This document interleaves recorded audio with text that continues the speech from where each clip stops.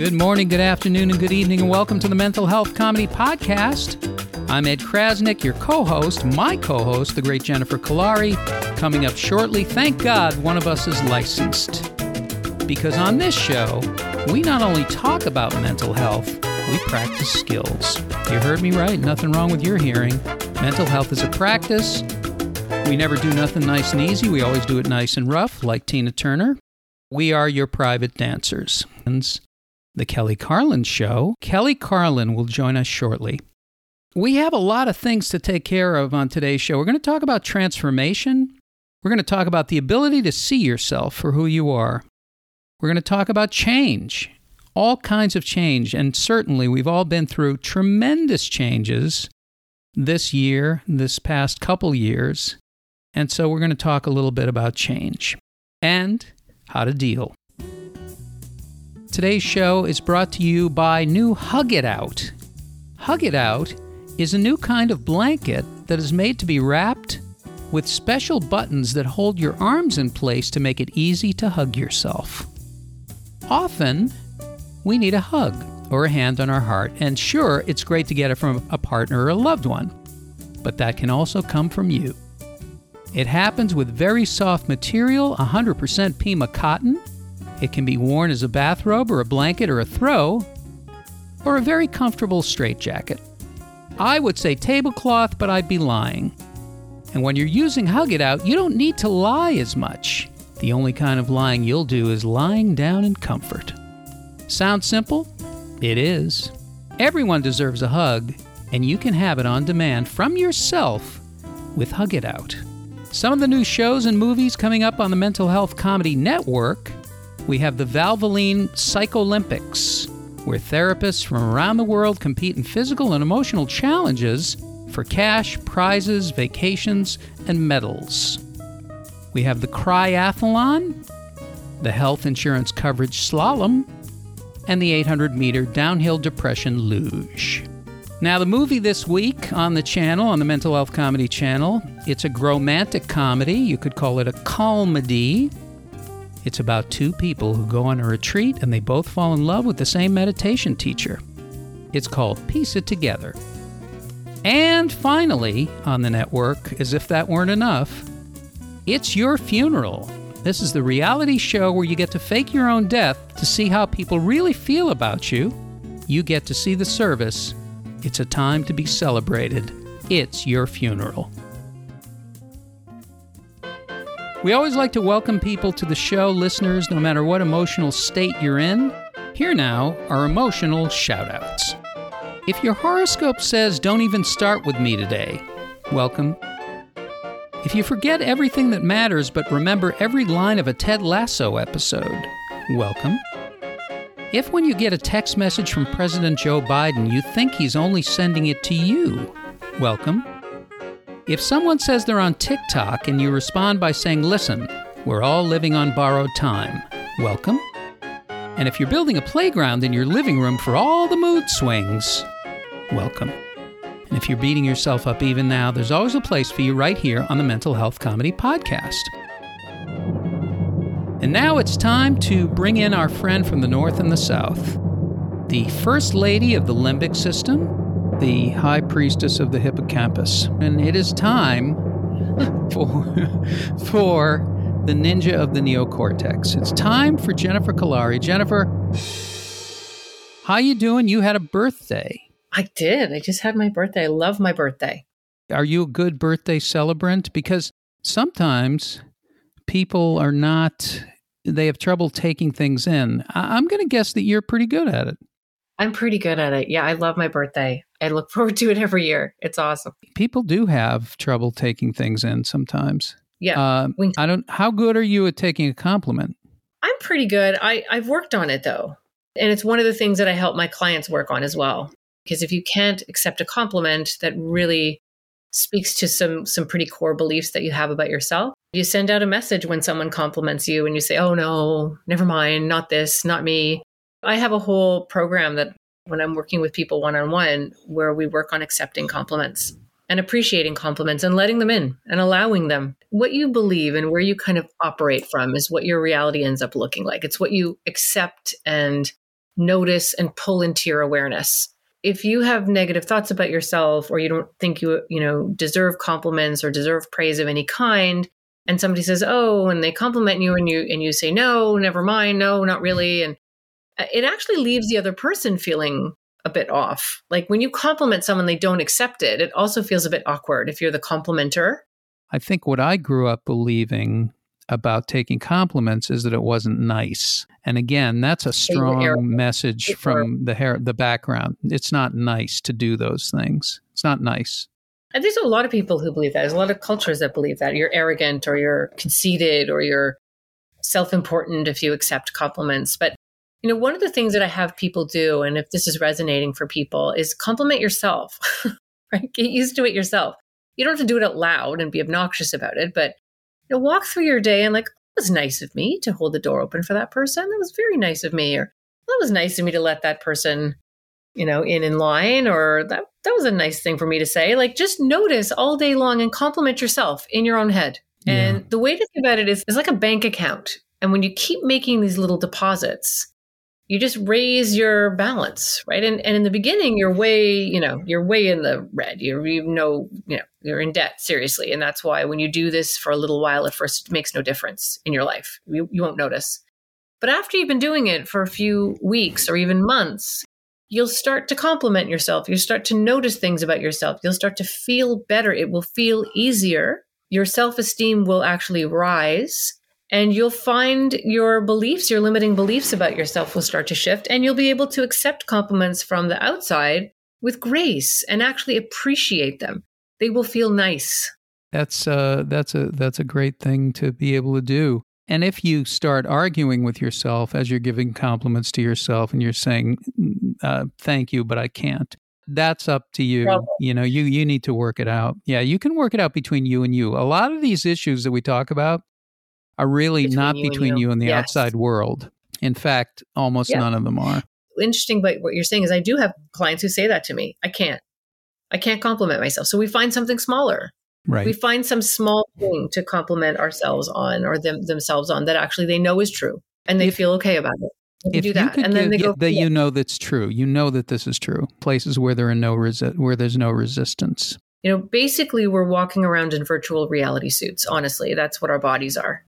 Our body and our brain and all of our senses take in vibration, which is all anything is, and interpret it into reality. Knowing your body and knowing your emotions and knowing how to shift, like an instrument, it's like learning to play an instrument. And when you learn how to notice in your body how you feel from moment to moment, which a lot of people don't. They can be anxious all day, or their stomach can be in a knot all day, and they didn't realize it till the end of the day. So just tuning in and being like, oh, I'm at this like icky kind of awkward vibration right now. I can feel it in my stomach. I can feel it in my chest. Then taking a moment to do a few things to bring yourself back to a better vibration. And you do that without that resistance. You find what you can actually do. That's what we've talked about before when we talk about reach for the next best feeling thought. And if it's too big of a leap to go to, oh, I'm really lucky and I have all these things to appreciate, just one thing, like, you know what? These pajamas that I'm wearing are really soft, and I appreciate that. And there's no resistance there. And just stay there. Train your body and teach your body how to be there in that moment. It's really about awareness. And the more I think about it as I learn myself and as I teach my clients, is that it really is like learning to manage your emotions, to feel your feelings, just like you would learn to play an instrument. And again, the benefits of that is that the worst thing that can possibly happen to you is you're going to feel better in the moment immediately. Well, the other thing I want to say is you say virtual reality suits. I'm a 40 short. That's what I've been wearing. I need a bigger suit. And then the other thing, making space for emotions, things like taking in compliments. It's a space. It's like you actually have to create a little bit of space. I have to create a little bit of space. It's odd to talk to yourself at first. We talk unchecked. We talk unconsciously. Unconsciously, it's bad. There is a running dialogue in all of our heads all the time. You just have to control what it is that you're talking to yourself about. I want to bring up crying. I'm crying now inside. No, I want to bring up crying because, again, making space for something. But I think for people now with COVID, with everything that we've had to deal with, sometimes you're so overwhelmed and you're in such survival mode you really can't cry anymore. How do you deal with that? It's interesting that there's a mechanism in our brain and in our bodies that we can only cry so much. And then the brain actually has a lift. If you ever notice at a funeral, people will cry, and then after a few minutes, they'll start laughing and thinking about wonderful things about that person. And there'll be this ebb and flow, almost like waves, and then you'll cry again.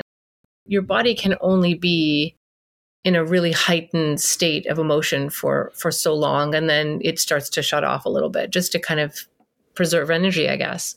And what happens is if you are overwhelmed and you've been crying a lot, then you just can't cry anymore. Or if you're disassociating, not allowing yourself to feel that sadness, your brain will think it's a dangerous place and won't let you go there. And for a lot of people, they feel like if they start crying, they'll never stop. There's myths about crying and there's judgment about crying. Certainly men and boys have been raised with messages that crying is, you're a baby, you're a girl. There's all of these ridiculous ideas about what it means to cry. And girls get the same messages too in different ways. But crying is actually such a release. Do you know that cortisol actually releases through tears? Wow. Yeah. That's a big thing. I have a lot of that to do. I'm going to be it's going to be gallons. If you can measure it in gallons, it's going to be like 5 tons of stuff. Just like laughing, I would suppose. Yes, absolutely. You only laugh for so long. If you're in a place where you feel like you need to cry and you can't cry, you can't force it. So much of learning to become the best version of yourself and to transform is just accepting in a lot of ways and stop putting so much energy into trying to fix everything and just notice and just be present and just be. And in a moment of deep sadness, whether there's tears coming out of your eyes or not, it's this moment of going towards. We talk about this all the time on the show, but it's so important. We are always running away from emotions. We're always running from them, trying to distract ourselves, trying to not feel. And that very thing is what makes emotions more intense. They chase you and they get bigger and they do more and more things to get your attention. So turning around and going right into the sadness, literally putting your hand on your heart, embracing the sadness, releasing and allowing the sadness to come is the best way to feel, and it's the best way to heal. Years ago, I tried something called the Sedona method. It's a popular thing, and it's a releasing technique. Mm-hmm. And it basically supposes that there's something between expression and suppression, and that is dropping it. Mm-hmm. Dropping the thing that, you're dealing with and just asking, could you just let it go? One of the things they talk about is welcoming. Mm-hmm. You welcome the emotion and you actually ask it to do more. Could you be more? Mm-hmm. And when I did those things, it was one of the first times in my life that I actually felt a change immediately in the moment. Yeah. Immediately. I said, I see you. You're there. Welcome. Could you be even more afraid? Well, that's amazing because then you have control. You're controlling the lever. And one of the techniques that I love to use myself, but I also teach, is to send love to that feeling. I love you for being there. Thank you, sadness. I love you for looking out for me. I love you for giving me this information. Anxiety is the same. I love you for looking out for me. I love you for constantly coming out swinging and being there for me every time. Like sending awareness and love and acceptance and allowance. And it sounds so simple and it sounds terrifying for some people, but you can't run away from feelings. They will always chase you. They will always find you.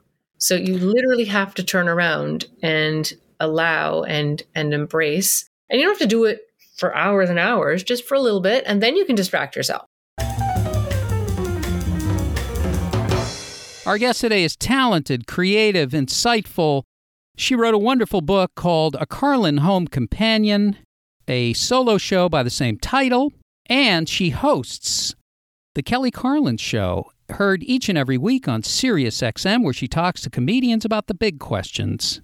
And she happens to be the daughter of George Carlin. Please welcome Kelly Carlin.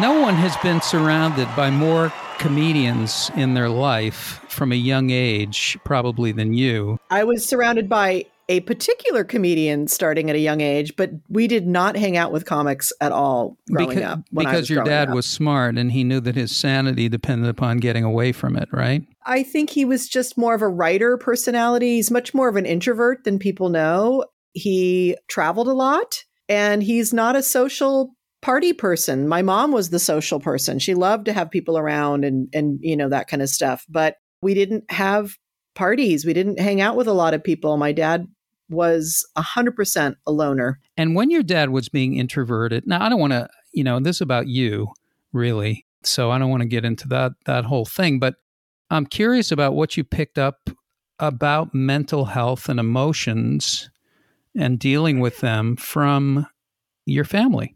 I wrote a memoir and a solo show did.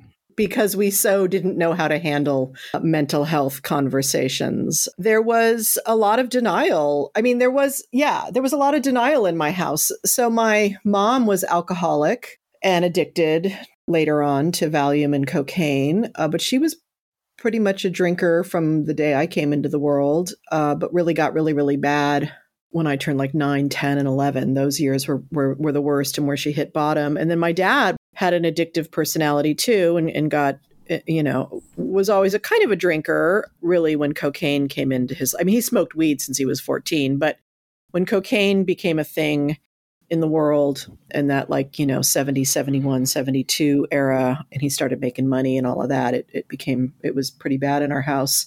My mom was her personality changed a lot when she drank. So we were always trying to manage her alcoholism. We should have been in Al-Anon, but we didn't know about it back then. My dad knew that I was being affected by all of this. He was, highly aware of that and noticed even at a young age when they would argue, when mom would get drunk and stuff, they would have bad arguments in our house. And my dad noticed, even at age 4 or 5 or 6, I can't remember what year that would have been. Yeah, 68. So I was about 5. I would sleep on the floor. I would go in the hallway and sleep on the floor. He'd just notice these interesting little things I was doing. So he knew I was being affected already by it and felt horrible guilt about it and didn't know what to do because it was 1967, 68, 69, and people didn't know what to do about those things back then. And he had an enormous amount of guilt his entire life until the day he died about what had gone down in my childhood and how hard it was for me. I was an only child, and I was the parentified child pretty early. I was trying to solve their marital problems, by the time I was age 5. You were born to heal. I was definitely got that wounded healer archetype that they talk about a lot in the Jungian depth psychology world. And I had horrible anxiety and depression, which I didn't even know what it was. I just thought I was going crazy. In high school, I had an ulcer. I was so anxious and stressed out, and then had a panic attack disorder in my early 20s, all the way through my 20s, actually. And we didn't talk about these things in my family. I never told my parents out loud I'm having panic attacks. I was in therapy at the time and stuff, but I don't think I even really ever talked to my therapist about it. I was wired to be, I should know how to fix this. I should know what to do. And I can't let anyone know I don't know what I'm doing. That was kind of my mentality, which really is not good for mental health. Yeah, you've now described what you don't do. I definitely relate and understand that born to heal thing, that like you're being a parent at the age of 5.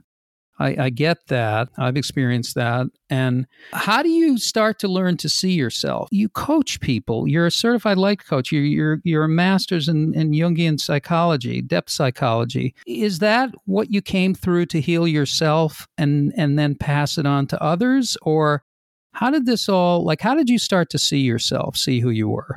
At age 18, I continued my insanity by hooking up with an older man who was 11 years older than me, had a kid, was married, was waiting to divorce his wife because he was going to inherit a bunch of money when he was 30. And he was on probation for a federal weapons charge, for making silencers for his doctor and lawyer friends in Beverly Hills. And he was a cocaine addict. And I just stepped further into chaos. And then at age 25, I married him. Resisted it for as long as I could to marry him. He was very much a narcissistic personality disorder guy. At 25, I realized between my panic attacks and my life feeling smaller and smaller and smaller that I had to find a way out. At 18, I dropped out of UCLA due to my panic attacks because I couldn't handle it. And at 25, I reapplied. And back then, the UC system used to let you you've already been accepted, just, re-enroll. And so I did. And I knew that was my beginning foundation of path. I'd always been really good at school. And so I think I was drawn to go back to UCLA knowing that I'd be out of the house a lot and that I could do something that I already found joy in and love in and knew I was good at. So I think there's something about moving towards your strengths, and I did it intuitively.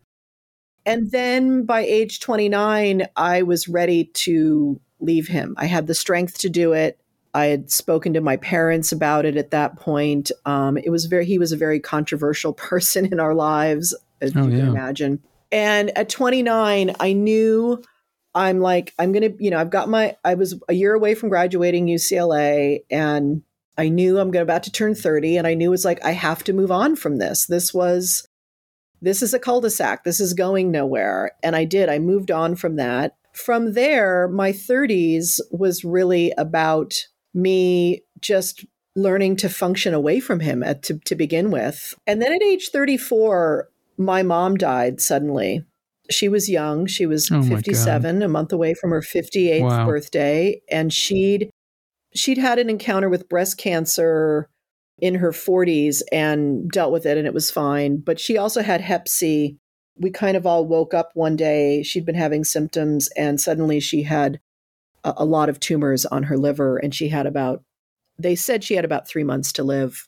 She ended up dying 6 weeks later. The chemo actually pretty much killed her, but which, she was going to die. And our family dealt with that the same way we dealt with everything else, which is sweeping it all under the rug and not really talking about it. For me, when she died, I had an enormous awakening happen for me.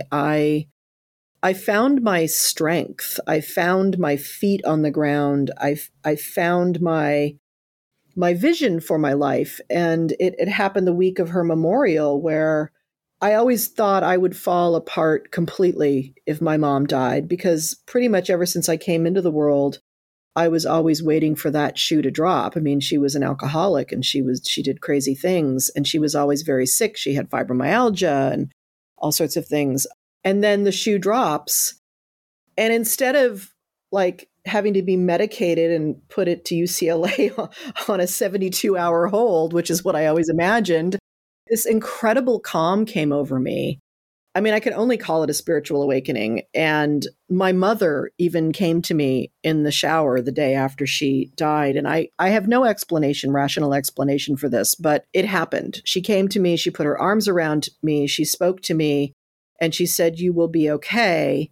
And I knew in that moment that I would. And there was my mother was even though she'd been an alcoholic and stuff, she was an extremely powerful healing force once she got sober. And she was a sponsor for many people in AA. And she was kind of the unpaid therapist for a lot of her friends. She was the wounded healer herself. And so this incredible strength and power came into my body, and vision and calmness and an incredible sense of love. That's why I call it a spiritual awakening. It really felt like that. And during her memorial, I spoke about a lot of things, Joseph Campbell being one of them, and some other things. And as I stood up there at her memorial, I looked around and I thought to myself, this is what I'm supposed to do with my life, is to stand in front of people and talk about the really hard things about life and make them accessible and let people know that we all have permission to fall apart, or to feel this grief, or to feel loss, or to talk about the crazy voices in our head, all of that kind of stuff. I had this very complete vision, had no idea what to do with it or how to get there, and didn't even really know what it meant. But I just knew I'd found my soul place. And like I said, I was 34. I was kind of working in the industry, the entertainment industry, a little bit here and there. And so that's a couple years later, I wrote my first solo show and started going that direction. Spalding Gray was my hero at the time. Still is. Wow. Yeah. A man who's willing to talk about his own neurosis on a stage and let us all feel not so alone in the world. That he was really my model for that. So I wasn't thinking I'd be a healer or anything like that. I still don't see myself that way. I'm not interested in that archetype too much. But I knew that speaking my truth out loud was in and of itself a healing phenomenon. Yeah, it's amazing how powerful and clear it is, because, a lot of people talk about things, but not a lot of people are actually experiencing the things that they're talking about, or being, being that open and that present with it. And that is an unusual thing. And it really is that kind of thing that you're describing with your mom coming to you and telling you everything is going to be okay. That kind of love, that kind of centeredness comes from not, it's not a thought thing. It's not even a feeling thing. It's a spiritual thing. We're in the middle of grief, and we're moving through the heroine's journey, the hero's journey, heroine. We're moving Sure. Why not? Yeah, we're going through, and you have to go through all of it. So we were talking about the times in life when you truly come alive. Yeah. There's no efforting.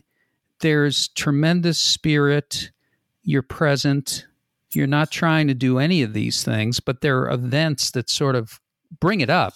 And those events, for me, I think they're for everybody, is birth, the birth of a child, a marriage, or a death. And my question is, how the hell do we have those things during the other times? It's a great question, Ed. And for me, all of those things that you mentioned are all places in where we have an encounter with something that is bigger than our ego selves. We talk a lot about, in depth psychology, this space called the liminal, where we are neither we're no longer in kind of the cycle of time, and we're no longer in a timeline or a narrative. We're kind of in this in-between place. I call it the mushy betwixt and between, is what I like to say. And in that space, our ego selves, our personalities, are having an experience of life that is not the day-to-day constructed, compliant, conscious life narrative that we normally live. There's some sort of opening that cracks, and we can see through it for a moment or two, or months or years or forever.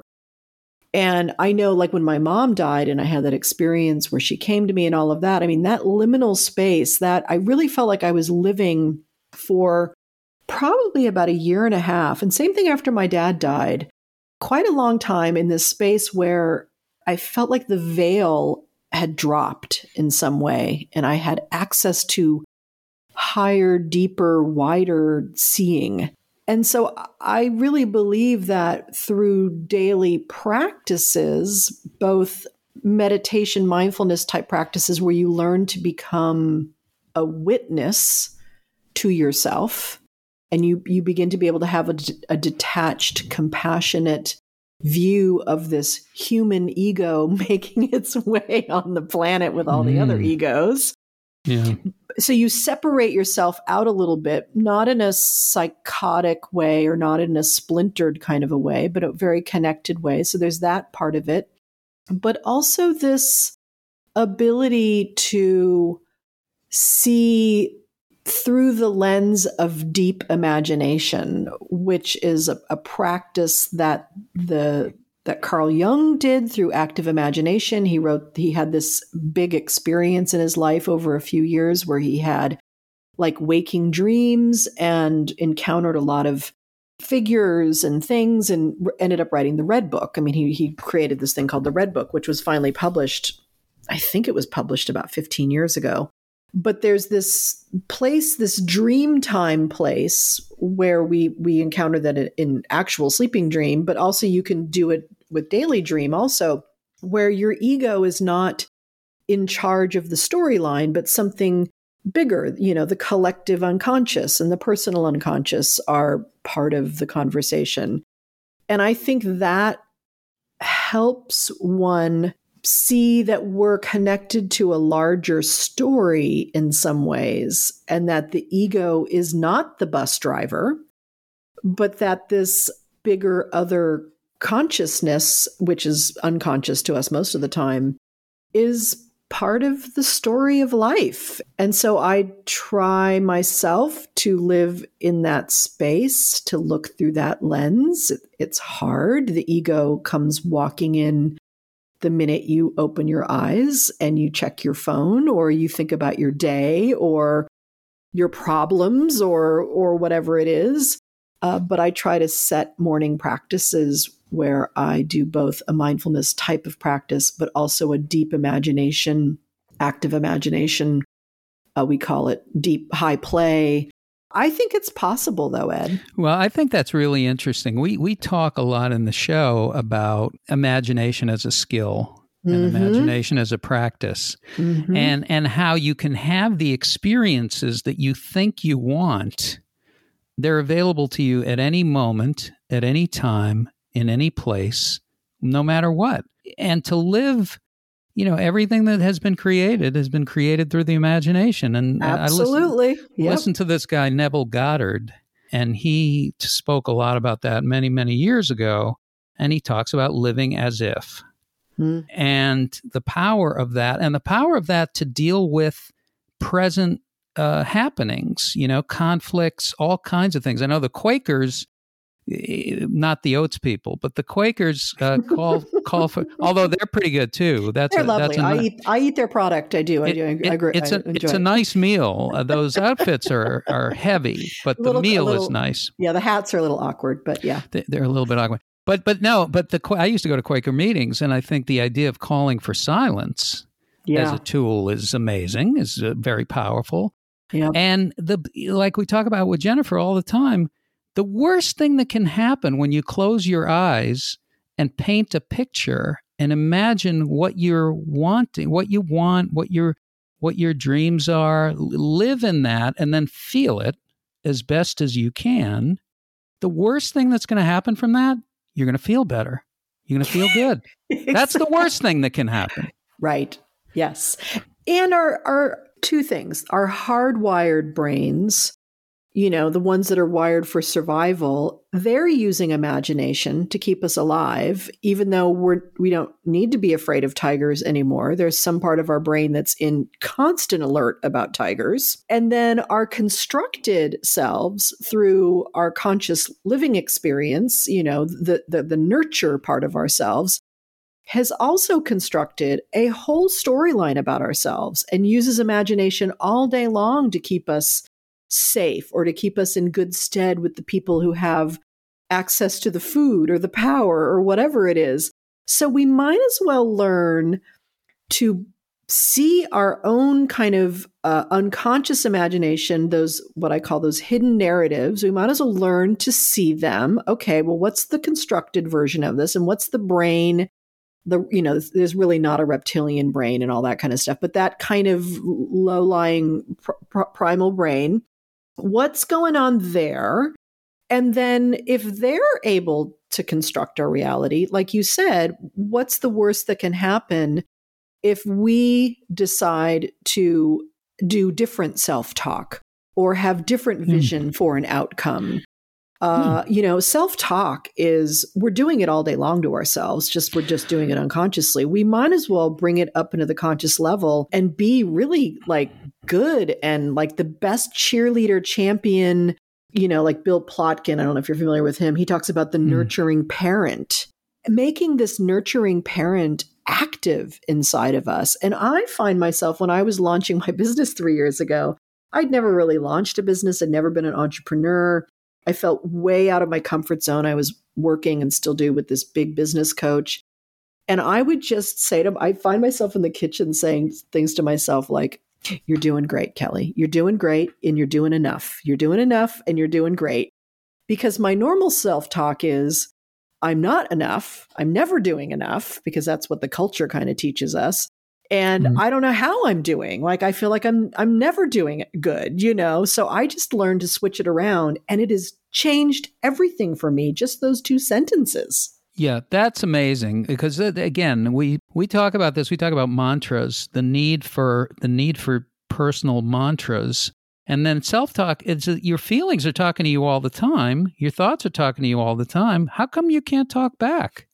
Like, why isn't there a conversation going? It's like somebody's knocking on the door. You're not answering the door. You're being told 24 hours a day that there are messages for you in your message box. You're not answering them. And Ed, this is like, the thing I love about getting to do this work with people is just introducing people to this concept alone is a game changer.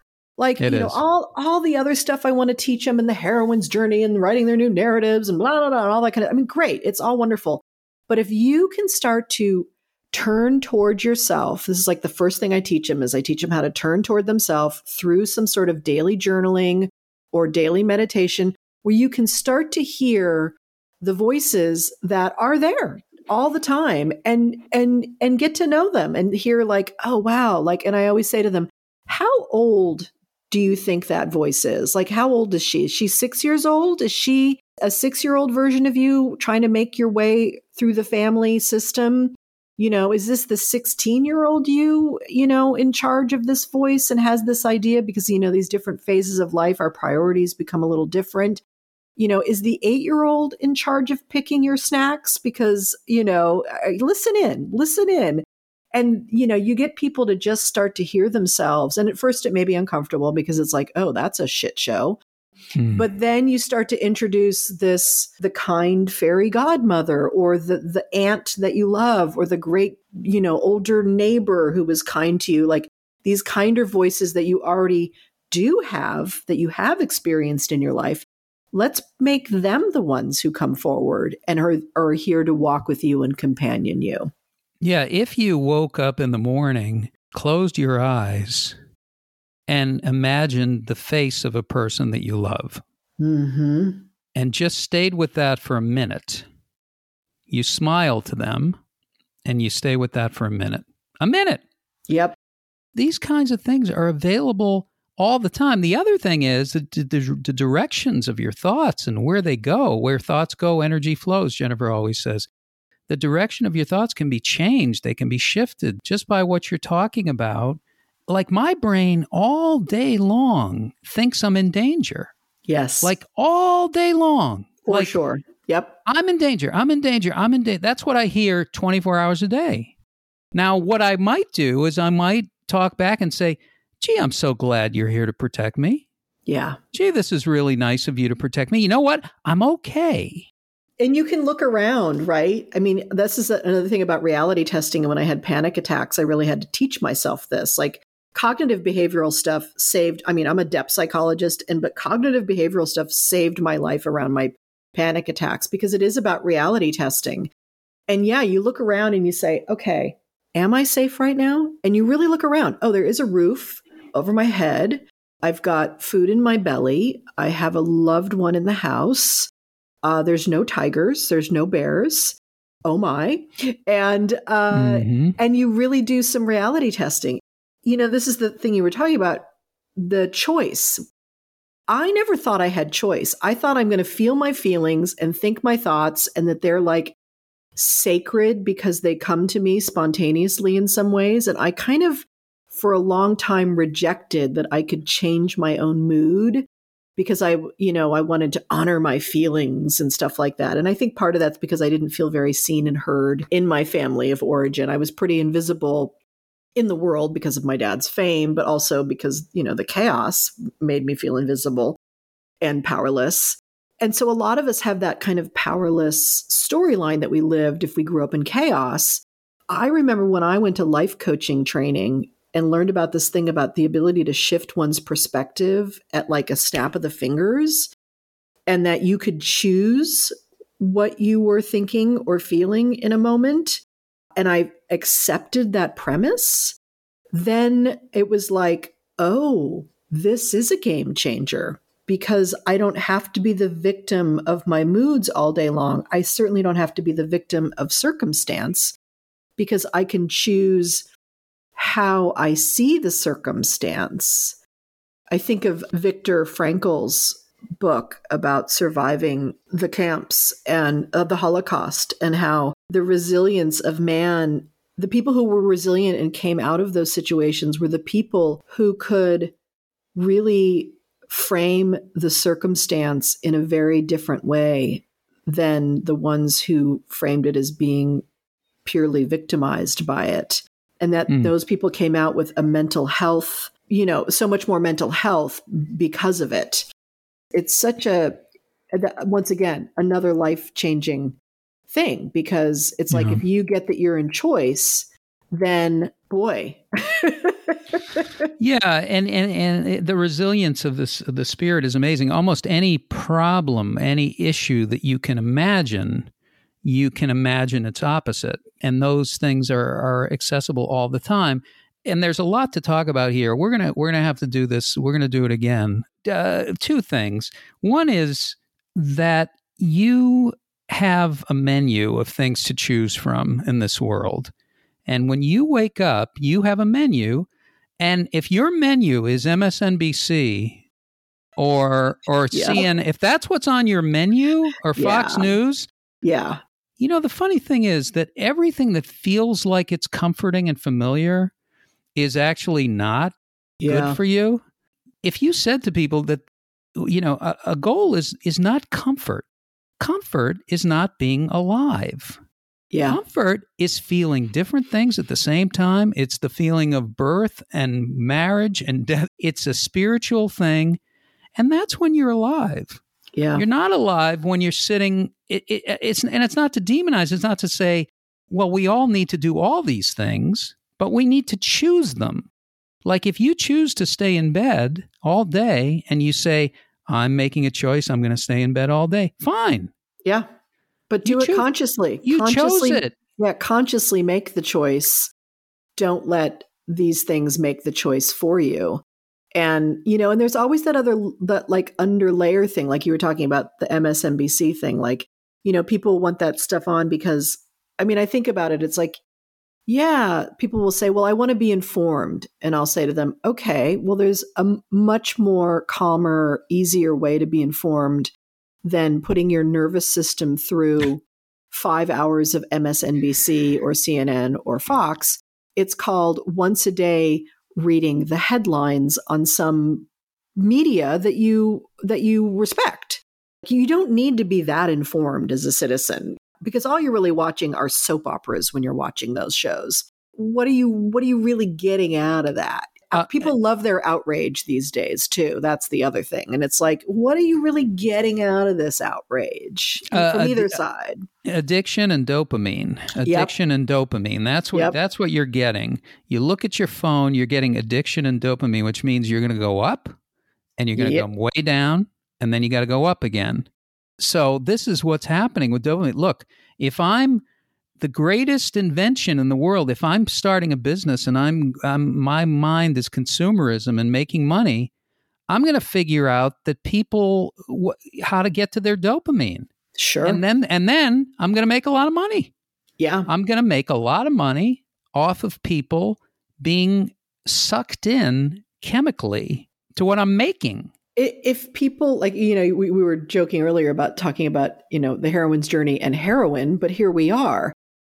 Social media, it is taking over your brain the exact same way as is all the crazy media these days, the exact same way that heroin or tobacco or any of that stuff, cocaine, takes over your brain.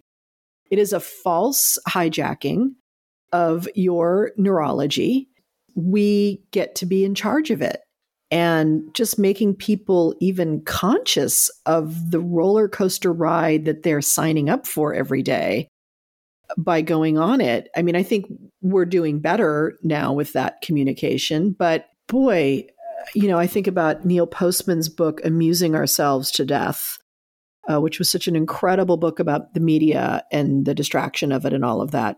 And I think, oh my God, that book, every kid going to school, starting in elementary school, needs to be educated about this stuff. Like, this kind of education needs to be as important or even more important than learning how to, do your times tables during this modern era.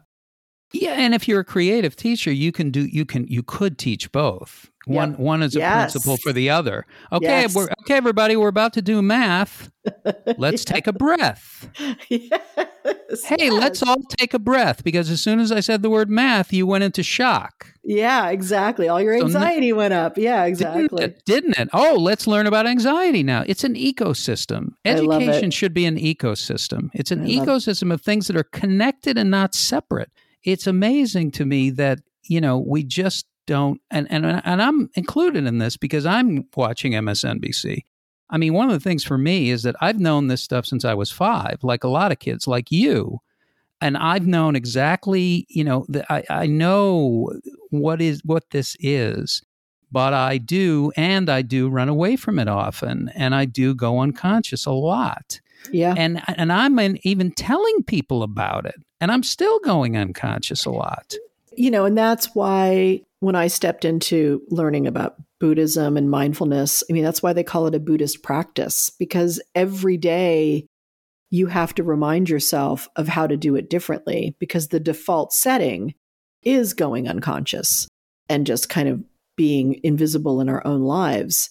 And so for everybody, that's why we sit every day, or that's why we practice breathing techniques or mantras or whatever it is because it is this constant dance we have to do between the part of us that's witnessing all of this and the part of us that's, it's just kind of blindly driving the bus. And it's work.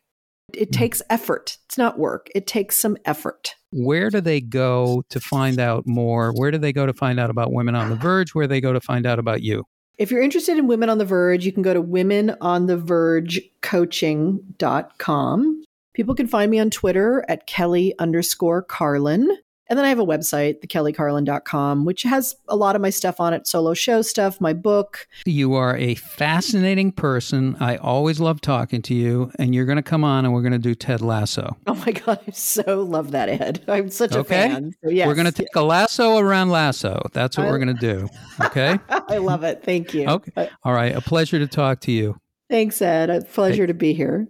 Thanks to Kelly for joining us today. And thanks to all of you for listening. And thanks, as always, to my co-host, Jennifer Kolari. You can learn more about Jennifer's work at connectedparenting.com. You can also find us on the Believe Network, BLEAV.com.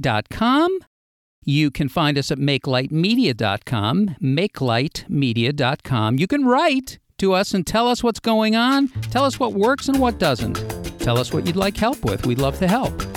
You can write us at ed@makelightmedia.com, ed@makelightmedia.com. Keep coming back. It works if you work it. I'm Ed Krasnick for Jennifer Kolari. We'll see you next time.